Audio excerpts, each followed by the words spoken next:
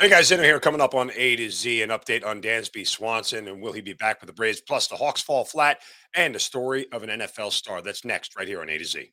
This is A to Z with Mark Zinno, part of Locked On Sports Atlanta. How did we get here? If you're not the number one pick, guess what? You have no guarantee. That's where you are. And it starts... Does that make me a genius? Yes. Now.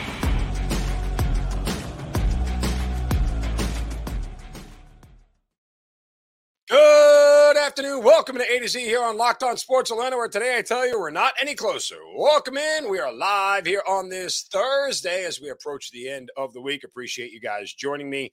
As you do every day, give us a follow on Twitter at Locked On ATL. Of course, I'm at Mark Zinno, MarkZinno. Don't forget to download that Roku TV, Amazon Fire Stick, wherever you get your Roku TV. Locked On Sports Atlanta all across Roku TV, and subscribe to the YouTube channel as well. Give it a like and a thumbs up to the content there.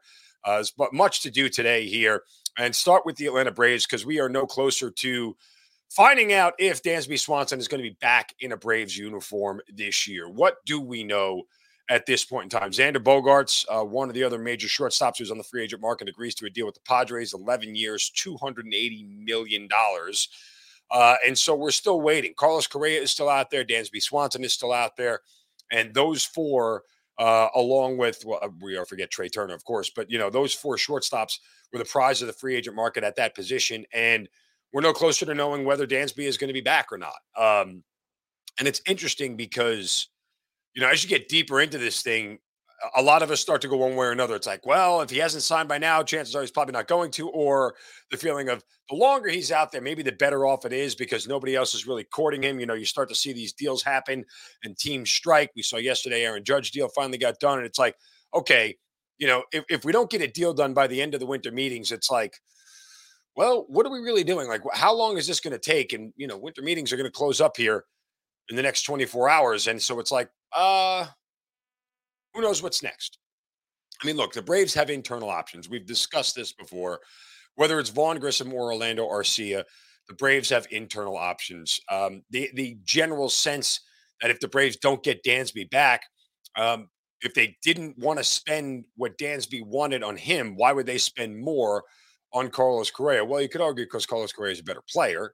I think there's a fair argument to that. But, again, I always say this is about as much fit as it is necessarily talent, aptitude, and ability. I've always said that fit outweighs talent because teams that win championships have the right guys and the right fit. Like Dansby was not the best player on the Braves championship team. Just wasn't. And frankly, he's never going to be the best player on this Braves team. Not when you got guys like, Ronald Acuna Jr. and athletes like Michael Harris and starters like Spencer Strider and Max Fried running around. Like Dansby's never going to be the top key piece of a championship team. That's okay. It's just one of those things where these guys are vital and you don't underscore what they are. They're about fit. Some of it is clubhouse driven. Some of it is on the field driven. It's just about fit. I just, not to relate it to a situation a lot of you can understand or a team you never rooted for, but that was like Bernie Williams with the Yankees. He was never the best player on that team. He was really, really good, but he was always just a guy who was about fit. Played a great center field, was awesome in the clubhouse, stole bases, moved guys over, like did every little thing you wanted a baseball player to do, and was a real glue piece to a core of championships that the team won. That's what Dansby is. Dansby's a guy that if you get him and you re-sign him back here, when the Braves win multiple championships, Dansby is going to be the guy that you're always looking back to going, you don't do it without him. There's no way you can. Other pieces and players come in and out. Other guys have more value at times. Their spike is higher as far as what they mean. Their numbers go even, but the consistency and the reliability of a guy like Dansby is what you can't underscore and why it's so important for them to bring him back. Now, in this day and age, no one really cares, if players leave as much as they used to, right? We understand it's part of the deal. Like there's no getting around it. Guys are just going to go and move on as they want to go and move on. And that may be the case for Dansby. I think Braves fans should be sad. I think Braves fans should be disappointed. But in the same respect, this is a young man who's earned the right to decide where he wants to play for the better part of the next phase of his career, if not the rest of his career. We hope it's here in Atlanta, but if it's not, I think Braves fans should understand, and you move forward. And not only that, you've got the right GM in place to fix whatever those issues are. And you see players move forward, as we saw yesterday. Kenley Jansen agrees to a deal with the Red Sox. This is the guy who led the National League in saves last year. I know a lot of Braves fans were maligned on him at points during the year where he struggled and thought he should have been pulled, which was ridiculous. That said, he moves on. And so what does Alex Anthopoulos do? Immediately strikes a sort of under the radar deal as they get Joe Jimenez from the Tigers. Why he's not Jose, I'm not sure, but Joe Jimenez from the Tigers, who's an ex All-Star. And he's only 28 years old. So, you're going to get this guy for 3 or 4 years, maybe, if you can keep him here. But, that's the kind of piece in your bullpen that when you lose a guy like Jansen, this is where you supplement. Now, the Braves do need a closer still, and how they're going to play that, who really knows? Iglesias seems like the natural fit and the guy that you're going to transition to. But, there's still a whole lot of working left to be done. And you sort of have to do things in priority or as they come up. Like, had Jansen not signed and waited out there, could the Braves have re-signed him and allowed him to come back on a different deal? Would they have taken it? Yeah, I think they would have. But Jansen had other deals, so Alex Anthopoulos has to react accordingly. And that's how the rest of this cycle is going to go.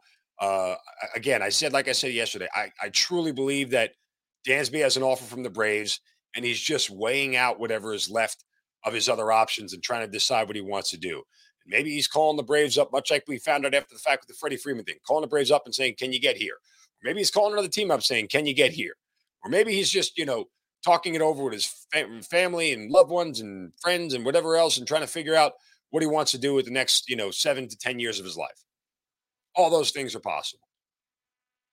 But I think, again, the Braves are in a situation where you lose Dansby, you're still going to be very good. You'll still be a favorite to win the NL East, but it's just going to feel and look a little bit different.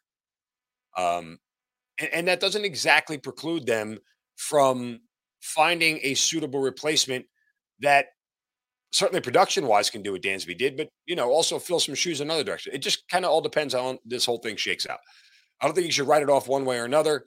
I think absolutely it is a situation where when you look at it from the Braves standpoint, clearly they want him back. Dansby said he wants to be back, but, there's got to be wheels in motion for plan B and whatever is next, whether that is Orlando Arcia or Vaughn Grissom. And as I've said, I don't think Vaughn Grissom they feel is the everyday starter. I think that would be something that he would have to morph into. I think they go with Arcia and Grissom, may even start the season in AAA again and start to have to work his way up depending on the other needs. They may have more arms in a bullpen that they need, or maybe another outfielder, maybe want a fourth outfielder to figure out what that rotation is going to look like, whether Ozuna and everybody else and, all those other guys are hanging around. We'll have to wait and see. So still plenty more left to do for the Atlanta Braves. All right. I want to spend some more time on contracts because, again, there was an interesting tweet I saw yesterday that was begs a question about, what you do with contracts and trades as well. We'll get to the Hawks. But first, a word from our friends at betonline.net. Fastest and easiest way to check in on all your sports betting needs. Find all your favorite sports and events at the #1 online source for odds, lines, and games. There's news and reviews of every league. We have the NFL, of course, bowl season coming up for college football, Major League Baseball, NBA, NHL, combat sports, esports, even golf. BetOnline continues to be the top online resource for all your sports wagering information. From live in-game betting, podcast scores, they've got you covered with all of it. Head to BetOnline today or use your mobile device to learn more about the action happening today. BetOnline, where the game starts. No Falcons game this weekend, so you get a little bit of a lighter load for our good buddy Aaron Freeman, who is the host of Locked On Falcons right here, and we appreciate you guys making that the first listen. For your next listen, check out the Locked On Sports Today podcast, biggest stories of the day, plus instant reactions, big game recaps, and the take of the day. It's available on the Odyssey app, YouTube, and wherever you get your podcast. All right. This I thought was interesting. You know how I've talked about a little bit about, the deals that Alex Anthopoulos has signed and of all the big deals that he signed, the six of them to these younger players, it was one of those things where, if half of them went through to fruition, I would consider that a raging success. Um, I think that still holds true. But I saw a tweet from Michael David Smith yesterday. He writes for Pro Football, right? He's still at Pro Football Talk. Yeah, he's the managing editor of Pro Football Talk. And he tweeted out yesterday that Jared Goff is a better quarterback than Matthew Stafford right now. Younger, healthier, and cheaper. And the Lions will get a top 5 pick in the Rams in the 2023 draft. The Rams winning the Super Bowl is an all-time example of the results working out on a fundamentally bad trade. It's interesting that you take that stance. And I saw a couple of Falcons fans, yesterday talking about how they um, gladly would have traded, you know, made a trade like that to get a Super Bowl and deal with it. And Braves fans would have said the same thing prior to 2021. They would have sold their soul and their fortunes and to get a championship and not worry about it. And it's funny how you always grade trades in hindsight and you grade deals in hindsight, and that's always what you do. That's part of it. I mean, it's really one of those things where we all do the same thing. We look at it after we have some more information, and we look at, oh, okay, yeah, there is a certain amount of uh,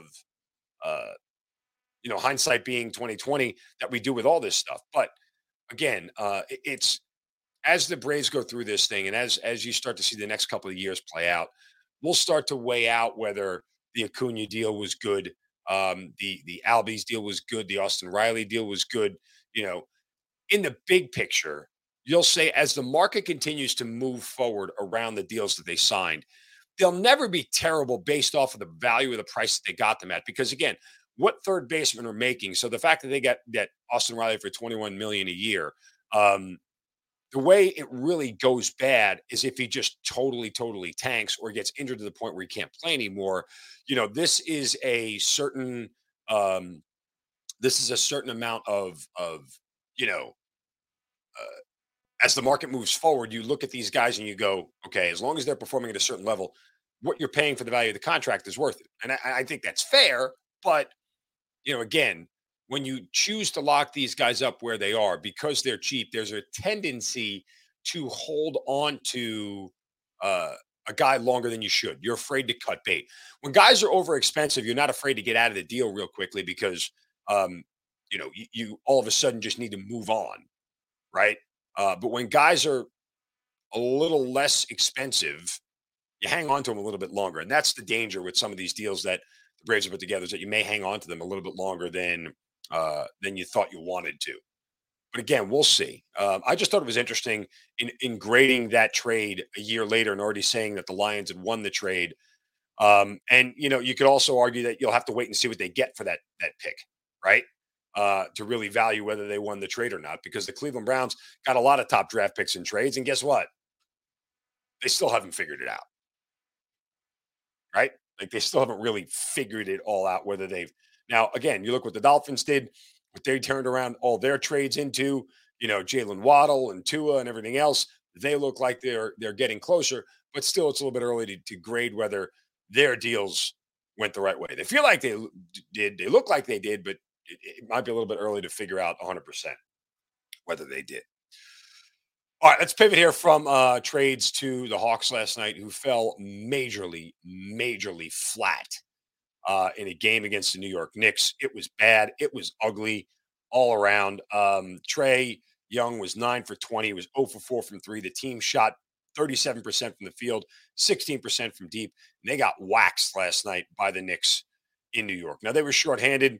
Dejounte Murray left the game after 4 minutes of playing due to an ankle sprain. He didn't return. They were without John Collins and DeAndre Hunter. They were already playing shorthanded. And Nate McMillan had to go deep into his rotation. I think he played 11 guys, 12 guys last night for at least 6 minutes. Even Frank Kaminsky got in there for crying out loud.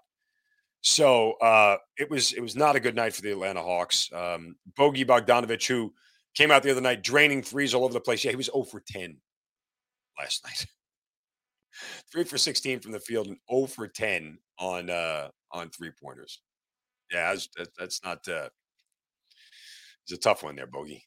Not your night. You'll have to bounce back. So tough all around. They take a loss. They get a night off. They have to go face the Brooklyn Nets next. And again, uh, how will you respond? You're sort of waiting for Trey to have that game like he had against the Sacramento Kings, where he's just coming out making everything and puts the team on his back for a long stretch, and they end up playing a great game and winning. And not seeing that yet.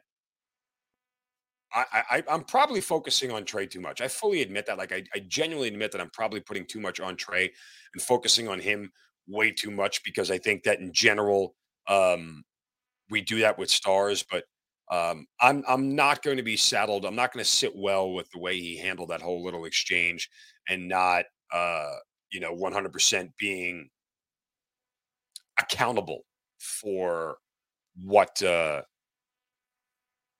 what he had done, or what had gone on. Again, all like I said, all he had to say in general was, "Hey, I take accountability for my part in this whole thing, and leave it at that." And he never did that. So we sit here again with the Hawks now, a game above 500 and sort of trending in the wrong direction. I mean, it's by no means is any of this damning for the rest of the season. It's one of these stretches you may look back on, um, when you've lost 5 of the last 7 against bad teams, the Rockets, the Thunder, the Knicks. Heat were below 500 when you played them. This is where you start to realize that, uh, these wins matter. When you get to the end of the season, you're struggling for positioning and seeding, or even a case like last year, just to get into the play-in tournament. Uh, yeah, these are the stretches you wish you had played a little bit better. So we'll see. And again, it's not exactly like we have any real clarity on where anybody is in the standings right now. I mean, the Hawks currently sit in the 5 seed. They'll play the Brooklyn Nets a half game behind them. They could jump to the 4 seed, but you start to see the line is starting to get clear at the top of the Eastern Conference, with Boston, Milwaukee, and Cleveland all playing better than, winning 64% of their games. And then you get, the 53% and below, where the teams that are hovering just around 500 everywhere else in the East. So that line is starting to come to fruition as you get through a quarter of the season. All right. Very interesting column I saw on ESPN.com that just reminded me of something. And we'll discuss it next. First, a word from our friends at Built Bar. If you haven't tried Built Bar Puffs, they are amazing. You're probably depriving yourself of one of life's greatest joys. They got a new flavor. It's cookie dough chunk, light, chewy texture, real chunks of cookie dough, and they're covered in 100% real chocolate. Best part about these things is they're so healthy for you. Just 160 calories, 15 grams of protein in them. Delicious, tasty, satisfies all those cravings of that sweet tooth that you have. Go to built.com, order a box, share it with the family, put it in your office, leave some in your car. Great for a snack on the go, in between meals, or something late at night if you got a sweet tooth and you want something sweet before you decide to go to sleep, but don't want all the guilt of it and don't want it to sit in your stomach. Well, that's where Built Bar Puffs cookie dough chunk come in. Again, go to built.com, use the promo code LOCKEDON15 to get 15% off your first order. Again, built.com and the promo code LOCKEDON15. All right. Before we get to story of an NFL star that I've had a wild man crush on for years now. If you followed me, you know exactly what I'm talking about. First time for a shovel of wisdom. Brace yourselves, because it's time for the shovel of wisdom.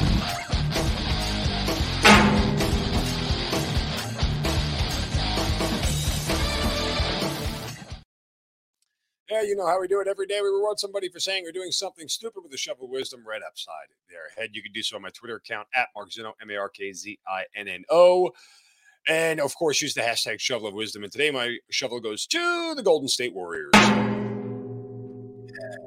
I'm sure not a lot of us watched the Utah Jazz Golden State Warriors game last night, but the Golden State Warriors held a 4-point lead with the Utah Jazz with just 13 seconds remaining in the game, and somehow, over the next 13 seconds, lost that game.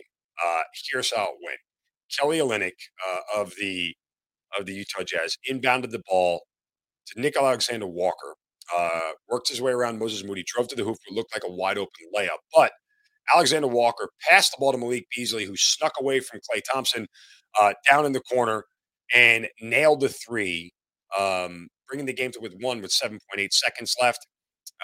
Thompson said he fell asleep, just lost his guy. After the timeout, Ty Jerome inbounded the ball to Jordan Poole. Alexander Walker and Olynyk hounded Poole, knocked the ball out of his hands, and got it to Beasley. And then with 4 seconds left on the clock, Beasley took several dribbles and then bounced the pass to Simone Fontecchio, who dunked it and gave the Jazz the lead and the win. The Jazz were 1-718 when trailing by at least 4 points in the final 10 seconds of the fourth quarter of the past 25 seasons. And they're now 2-718. So hard to lose a game with 4 seconds left when you're up by 2 possessions. But nonetheless, it happened, and it must have been elation for the Utah Jazz. Sorry, don't really know what that feels like at times. But anyway, not sure if you guys had seen the column by Seth Wickersham on Andrew Luck. This stuff is always amazing to me, and this was great. Seth Wickersham is an excellent writer. He's a great storyteller. But if you didn't read this column on Andrew Luck, go do yourself a favor and read it. It's long, it's like lengthy, but it's you get caught up in the story of the whole thing.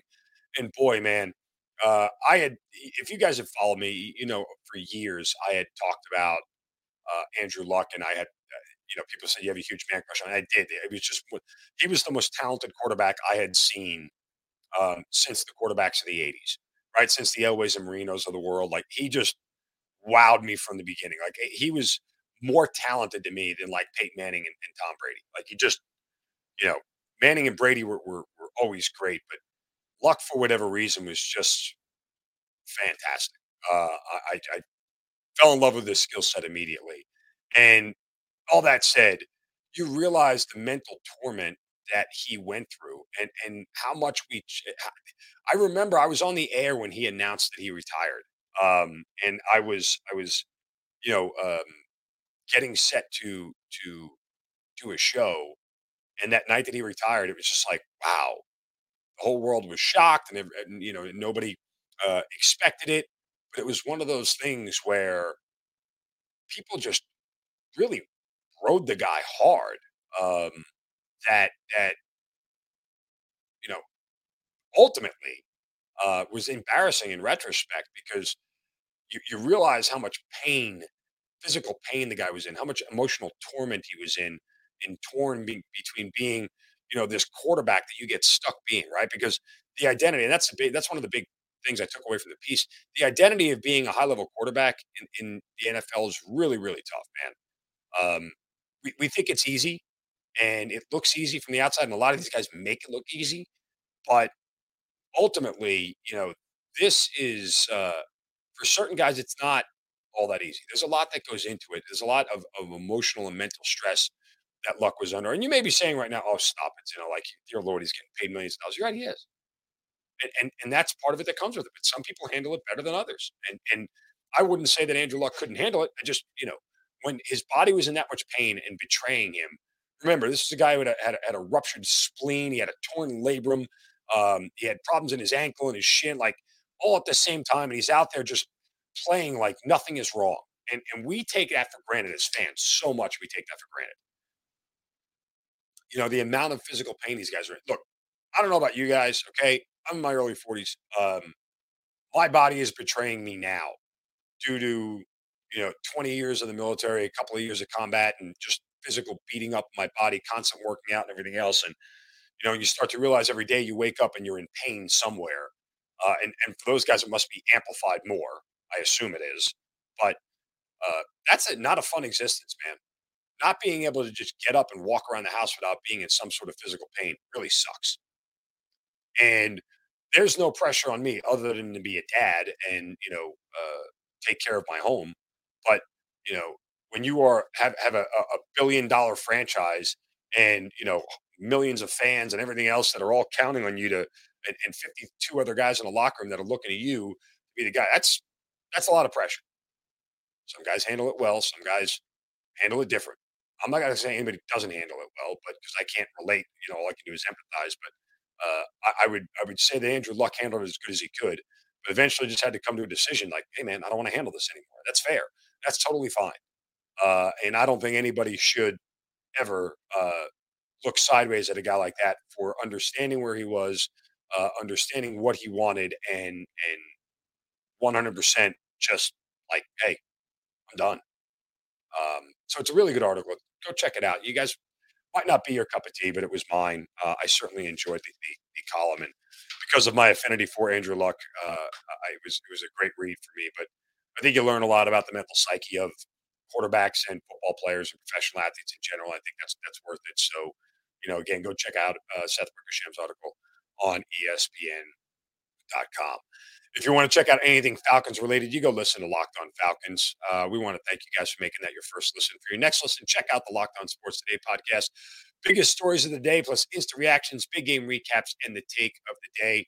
It's available on the Odyssey app, YouTube, and wherever you get your podcasts.